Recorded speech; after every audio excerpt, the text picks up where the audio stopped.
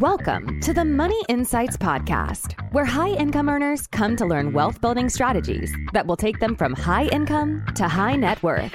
With your hosts, financial and wealth-building experts, Christian Allen and Rod Zabriskie.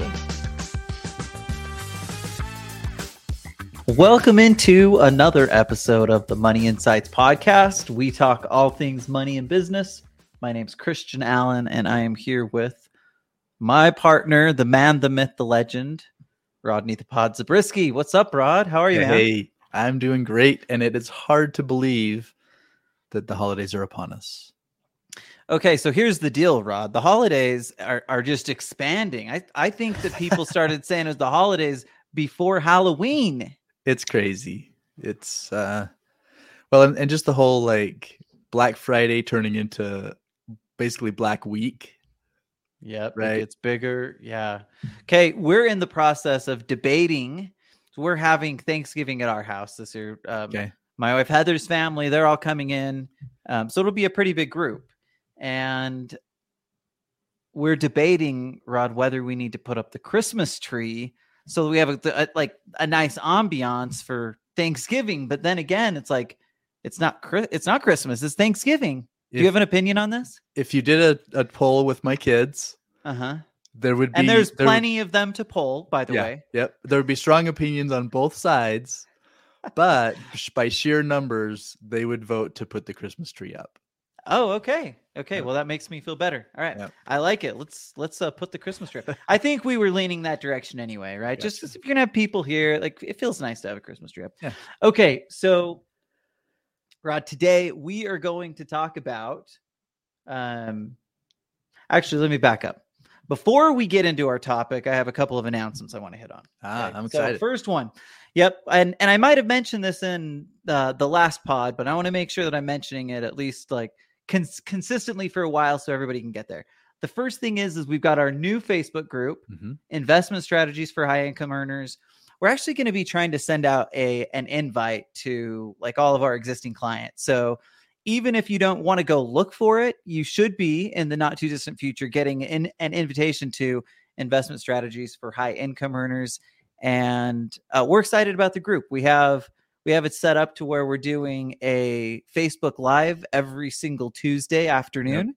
And we're putting out regular, consistent content out there that we think will be really valuable. And of course, maybe more importantly, is we want to create community from smarter people than us, some of our, great client investors who can, really add value to the group. So the Facebook group, make sure you join the Facebook group. If you didn't already get the email invitation and you're just so excited, you can just go search it on Facebook, Investment Strategies for High Income Earners, and join up. Join up. Okay. So that's the first one. The second one, Rod, is that we have a few new pieces of content out there that we want to make sure people are aware of. The first one is our high income money hack series. So far, we have 10 high income money hacks published. You can go to the website, moneyinsightsgroup.com, and you'll be able to find the hacks. We're excited about them. And like I said last time, we're going to be adding to them. So there's 10 today.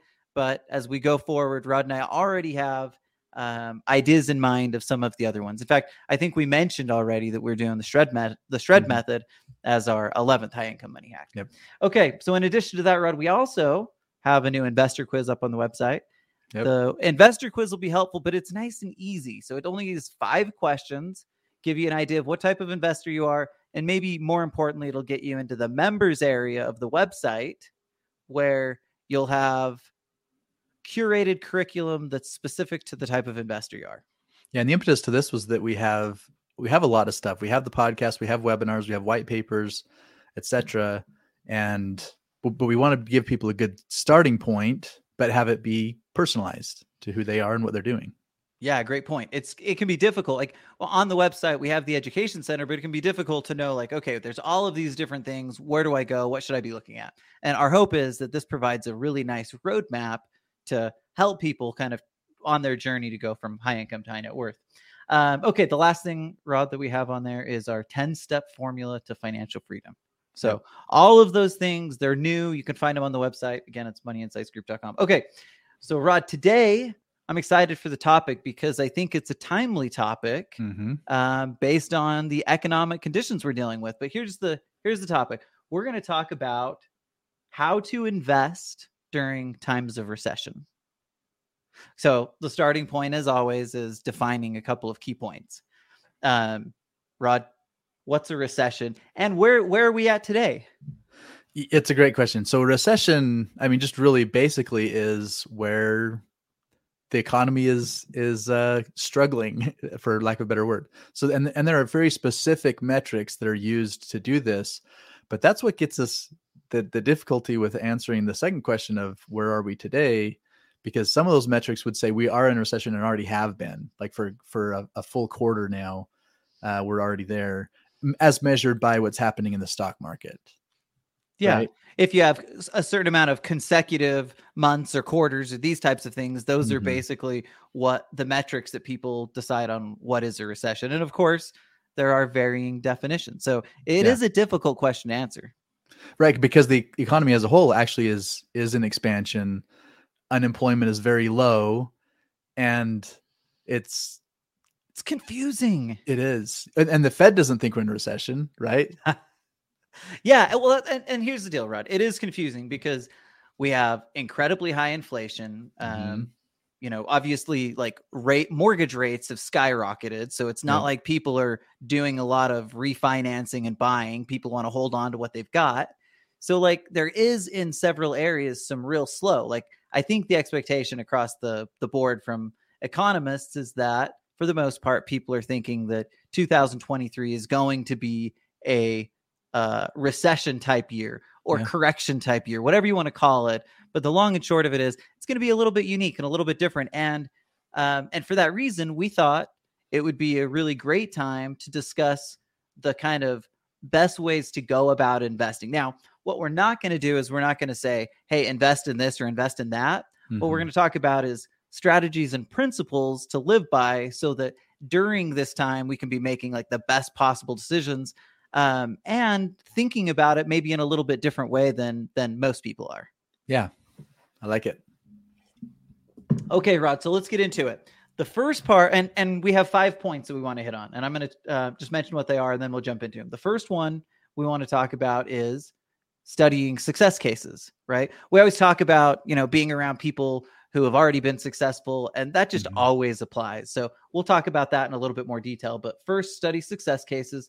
The second thing is look to grow while others are cutting back. I realized something. I need to create a little more context. So when I was putting together today's show, I was kind of thinking about it in a dual purpose, maybe from dual perspectives. That's probably a better way to say it. From the perspective of an individual investor, but also from the perspective of a business. Now, that business could be big or small, and so that's a pretty broad, pretty broad way to think about it. But as we talk about these things, some of them are going to be more specific to just individuals, and really they're all specific principally across the board. But some of them maybe have a little bit more of a business flair to them. So just kind of be aware of that as we're going. Okay, so looking to grow while others are cutting back is number 2. Number 3 is accelerating your digital transformation. That sounds interesting, Rod. Number 4, we're going to evaluate our leverage position. And finally, number 5, it is important to keep cash liquid. Okay, so let's start at the top. Success stories. A couple of things to be thinking about as we get into this recession. This is just me, like from a philosophical standpoint. Most of the time, recessions are relatively short-lived. And you could go back to really several examples, whether it's the dot-com bust, whether it's the more recent 2008 crisis.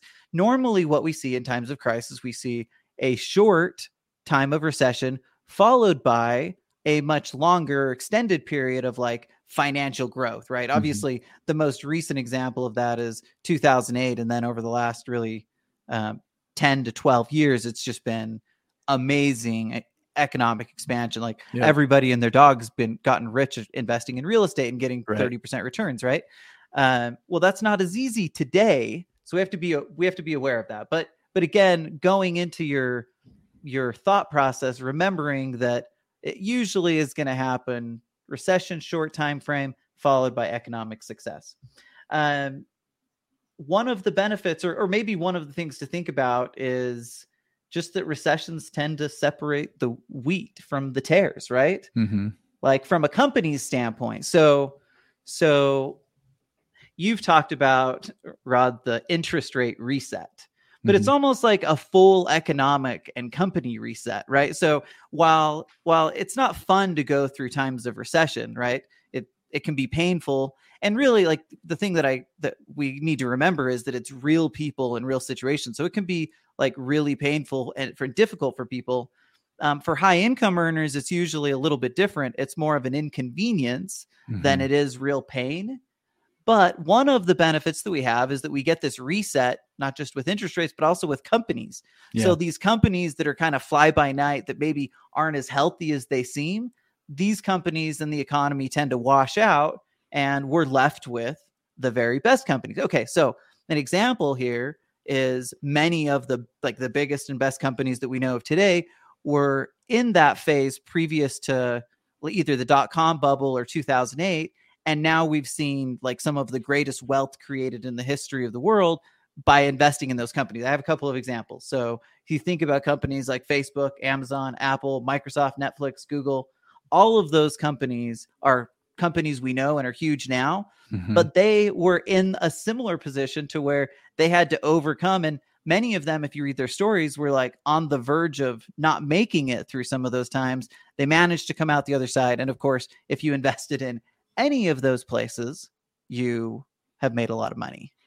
Yeah, Amazon comes to mind because, and even from the beginning, they knew they were going to lose money for a long time. Kind of like what we talk, the way we talk about leverage. Sometimes it takes time to build that up, but once it does, man, it just goes crazy. But when you're in the midst of the dot-com bust and you're seeing the pets.com and some of these others, going by the wayside that were pretenders, so to speak, but they're alongside a company like Amazon that's losing money that looks like or could be perceived as a pretender. And yet, obviously, we know the story and it turned out like amazing. But at the time, there were question marks. Another thing it makes me think of, do you remember when we had Jeremy on and he was doing kind of a market review for us? And he talked about zombie companies. Oh, yeah. Zombie. He did talk. That's what we're talking about. We got to get rid of the zombies. Yeah. And just to maybe remind people, the way he defined it was these were companies a year ago, even within the last decade, even because interest rates were so low, they could sustain themselves on new debt rather than producing any positive revenue growth. But it went on so long that they call them zombies because it was like you're past dead, right? Like you should be gone, but you're still there because of just this cheap access to debt. Yeah, and of course that can only last so long, right? Can only last so long. Yeah. Okay, so the key here, though, the takeaway is to study the success cases and maybe the failures, right? To learn the places that you can go and kind of see trends. But, most of the people that we talk to are pretty strong real estate investors and alternative asset investors. And really the same situation applies, right? Like, again, I'm looking at recent history, but you could go back further. But if you started investing after, let's say 2010, like it was just crazy for the last decade, right? Yeah. You've done really, really well over that time frame. So keeping in mind that there's opportunities that come from, and we're going to talk more about that. Okay, study success cases. Number 2, Rod. Here's the key. You've got to look to grow while others are cutting back. Now, this is coming at it a little bit from a business perspective, but I think it applies across the board, whether you're an individual or a business or whether you're just like an individual who's investing and therefore become a business. Whatever that looks like, I think the same principles apply. But I want to read a quote from the Harvard Business Review, and then we'll talk a little bit about it. Sweet. Okay, so here's what they said. They said a recession is the best time to acquire resources for the forthcoming expansion, all while your competitors are cutting back. It's also an opportune time to acquire companies and buy assets at the fire sale prices. For example, some biotechnology companies are now available for less than their cash holdings, which is wild, right? That's crazy. Yeah. From 2008 to 2010, big tech acquired hundreds of new companies and patents. In addition to gaining employees and assets, it's the right time to gain market share by attracting dissatisfied customers from competitors as they cut down on customer service. Okay, so again, we're talking about it from a business perspective, but the same thing applies on a personal level, right? Sure. We can be looking to grow and looking for opportunities to grow while people are scared, right? Mm-hmm. That's really the best time to do it. Yeah, they're scared, and or they're in a position of just financial crisis themselves, and they have to start selling assets to make up for it. So real estate, as a great example, there are going to be great opportunities, even though right now it feels like we're kind of stuck in the mire because of the increase in the interest rates. Well, the increase in interest rates is going to help, I guess, kind of force the hand of some of these people that are then going to have to liquidate. And then if you're ready and in a good position, then you can take advantage of those.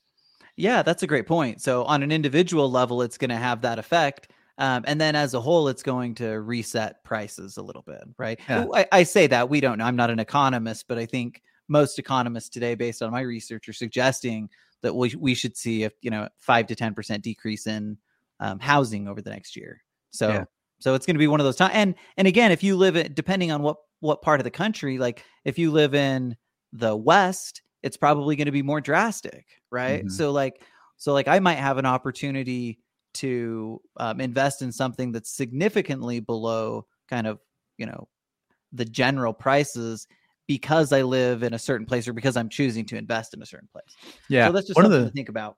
One of the words that jumped out at me when you're reading that quote from the Business Harvard Review is they mentioned patents. And that just kind of brings up the point that you can be creative, like the kind of assets that have value and will have value moving forward. In this case, they were mentioning specifically big tech companies buying other companies, not necessarily because that company in and of itself had value, but the patents that they had huge value that they could take advantage of and really make good use of. So it's not even necessarily always in this case, the business itself. It can be assets that come with it. Yeah, that's a really great point. Okay, so first one, study success cases. Second one, look to grow while others are... Oh, I have to tell a story. Look to grow while others are cutting back. This reminds me of when I was in high school, and I had a buddy who was really good at football. He's like the toughest kid I ever met in my life. And he was a Green Beret at like 18. Like he just was crazy tough kid. Anyway, probably not 18, but like 20. Okay. Anyway, he had a philosophy that I always thought was funny, and we would do this because we were buddies, and it was to work out while our opponents were sleeping. Okay. So I remember we'd go like, this is when I was like probably 14 years old. We'd you have sleepovers at friends' houses all the time, that kind of thing, right? Yeah. We'd get up at like 3 a.m. and get out there and like bust it because we were gonna. Anyway, it's kind of it's kind of ridiculous. That's funny. It probably doesn't matter when you work out, but I think the thought here is that there is some value in going against the grain and doing things when everybody's pushing one direction. That just creates opportunities to do something a little different. Yeah. Okay, so there's my story. Great. I like it. Okay, number 3, Rod, why don't you talk to us a little bit about what it means to accelerate digital transformation? This is one I got from an article, but I just thought it was relevant. So anyway, talk to us about what it means to accelerate digital transformation. Yeah, well, I think the biggest thing maybe to point out is COVID kind of forced us to do this, right, to a large extent. And that is just like looking at technological advances that have happened that we can take advantage of to make ourselves as an individual or as a business better. So more specifically, there are archaic ways that we do things, and that also, I would say, impacts our thinking and just our philosophy and our approach to the way we do things that can be transformed as we take advantage of new tools, digital tools that are out there that can help. So when we talk about transformation, it's not just changing the way that we do things, but it becomes like a whole mindset behind the way that we approach life or a business that can be transformational. You know, what's interesting, Rod? I was thinking about this 7 or 8 years ago. We used to be really cool because we did all of our business online, right? Met with people across the country online over Zoom or whatever. And we would use like the cool whiteboard and write on it. And it was, easy to engage with people. Well, like you said, to your point, we are not cool by doing that anymore. Everybody's doing it. And so like that but can I just tell you, even doing that was a huge advantage for us for so many years when other people weren't doing it, right? Because most people didn't know how to do business across state lines in our industry. So being able to do that really gave us an opportunity to do something different. And again, that acceleration of digital use probably made us millions of dollars, to be just blatantly honest with you. Yeah. Well, what's funny about it is we shut down our physical office in 2015 and began working out of our home offices. But at the time when I was on with people, I was kind of like embarrassed to say anything about working out of a home office because there was just a stigma around that. Right. Whereas now, because of what we do, the way that we do it, people just assume that that's how we do our business, and there's no surprise. It's like a lot of people doing it, but anyway, there was kind of some funny moments. No, it is. I totally agree with you. There, and it wasn't that long ago that, like I said, legitimacy was lessened if you didn't have a physical office. In our world, we were looking at it and just saying it was way more efficient, right? Like we have the same kind of powerful conversations today with people in this way. Like, Rod, we see each other like once every few months, maybe, right? But we have a close relationship. We talk every day, and that's how it's been with clients. And so again, just emphasizing that there's huge value in finding ways to get more efficient, more effective digitally. And those are just kind of the tipping point. Talk about a couple of the other things that are important. Yeah. Okay. So it is efficiency. I don't have to commute and it wasn't a long commute. It was maybe 20 minutes each direction. But that's time that I can now be using in the business rather than going there. So again, that's just one example, but it's efficiency. It can reduce costs in a lot of ways, both in terms of like real costs of again, gas to commute and maintain the vehicle or whatever. But maybe even more than that is, especially in our type of business, one of our largest costs, and this is the case with a lot of businesses, is labor. To the extent that we use technology to make ourselves more efficient, then we reduce that cost of labor, and that can be huge. Yeah, I totally agree. And really, like our business, we've kind of run on about an 80% profit margin, largely for this reason, because of the fact that we have consistently utilized just digital opportunities. I think about our CRM, and like that's not new for people to have, but like it would probably take us a dozen employees to do the work of what our CRM is doing. Absolutely. Yeah. All of that automated stuff. I've talked about it, right? Having automated processes and things, but all of those things lead to greater efficiency and lower cost, and you just get leaner and meaner, Rod.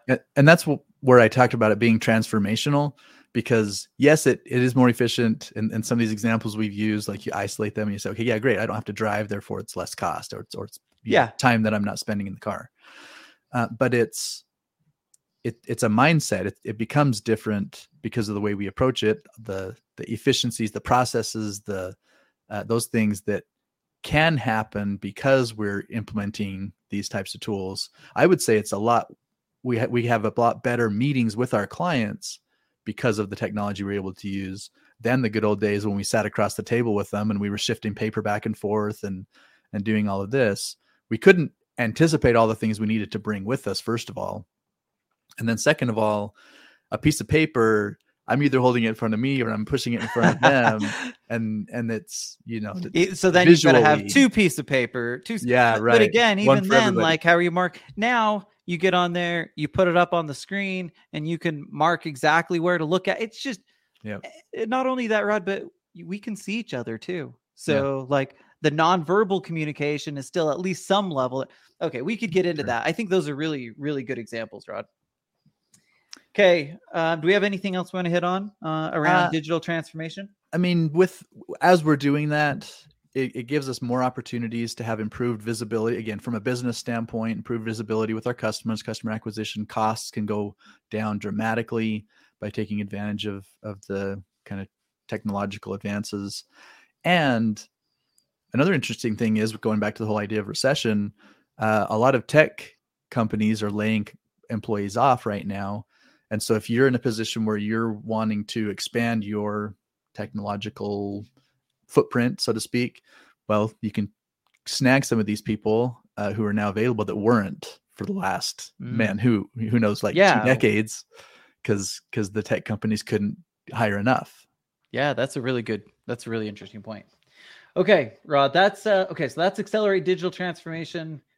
We have 2 more critical, important points. Number 4, and this is as big as any of them, Rod. You've got to evaluate your leverage position. Mm-hmm. This kind of might seem a little bit obvious, but if we just learn from history, right? How many people do we all individually know, especially in the real estate space, who just became over leveraged and couldn't manage it any longer, right? It felt like anything anyone touched went to gold because things were going up so quickly. And so people were buying up as quickly as they could. And then it just changed so quickly on a dime that all of a sudden there's people who were doing great, making tons of money, creating housing, doing like some cool things. But all of a sudden they just, found that they had too much going on and they couldn't manage the important pieces of that: cash flow, liquid capital, those types of things that are really critical to making sure that you're not over leveraged. Yeah. And you're talking about the 2008 recession, right? Yeah. Learn from 2008. That's the easiest example. But again, you could go back in blocks and see that from several other recessions where it's been something pretty similar. I think maybe one of the messages to me on this is, when things are going great, just realize, take advantage of that, grow with it, but just realize it doesn't last forever. Something's going to happen. Something's going to break. In this case, it was a real estate bubble. And so that's why, being over leveraged in real estate was especially hard at that time. But it's just being prudent in the way that you manage your leverage. We often talk about conservative leverage. Make sure that, to the extent that you are using leverage, you're careful. You're still cautious in the way that you approach it. You don't let yourself get kind of carried away with it. Rod, there are actually very easy ways to manage leverage, right? So we just think about it economically and logically. Obviously, I can manage leverage to the extent that I have money to pay for leverage. Okay, so that means I probably need to do 2 things well. I need to make sure that I manage my cash flow well, right? And what we would recommend to anybody, regardless of whether it's, things are going awesome or whether we're in a recession, is that we always make sure that we're dramatically outpacing in cash flow what's having to go out to pay for debts. That seems obvious, but when things are going really great and leverage is just we're just winning every time we throw it out there, it can become easy to kind of get our hands stuck in the cookie jar by trying to do too much too quickly. So always managing cash flow and making sure that I have more cash flow coming in, significantly more cash flow coming in than I have cash flow or debt payments going out, I think is super critical. And then we're going to talk about the importance of having liquid capital here in a second, but I also like your point of using conservative leverage. So it's not like we have to avoid leverage altogether at this point, right? Rather, we want to take advantage of the conservative leverage opportunities that can take us to the next level. So investing in real estate when real estate prices decline is a fantastic way to, and doing it with leverage makes complete sense, right? As long as I have cash on hand and I've got my cash flow situation managed. If I can do those things, then I'm usually in a pretty strong position, even if I'm actively working and using leverage. Yeah, we talked about the fire sale idea earlier, and leverage is a great way to do that. And one of the examples that you read about was these companies that were buying up for the purchase price was less than their cash asset. That's wild, isn't it? It's crazy to think about. And yet, if you can do that, then that's a situation where using leverage just makes all the sense in the world, because you have the asset to back it up. Why not use the leverage? Why eat up all your free cash to do it if you could instead use the leverage to buy it? Yeah, great point. Okay, Rod, finally, we're going to talk about the importance of keeping liquid cash on hand. So why don't you kick us off? Yeah, well, I mean, you kind of made the point here a second ago. It does go hand in hand with this whole idea of leverage. To the extent that we're using leverage, we want to make sure we have a safety net that's built into it. And one of the really scary things, you and I both have met with people who get so caught up in some of the things that are going on that they no longer keep any sort of liquid cash position. Yeah. They're out there doing, big real estate deals or big, business deals. And it hurts, right? In a situation like that, it does hurt to have the cash sitting there and it's not, you're not able to use it to kind of build all these other things you're doing, but it's absolutely necessary. You have to do it, even though it could be painful, and especially with inflation being what it is, et cetera. Like we get all of that, but you have to have some cash that's liquid and somewhere that you can access it quickly. That reminds me, Rod, we talked in the last couple of weeks about why some people don't implement the investment optimizer. Yeah. Right?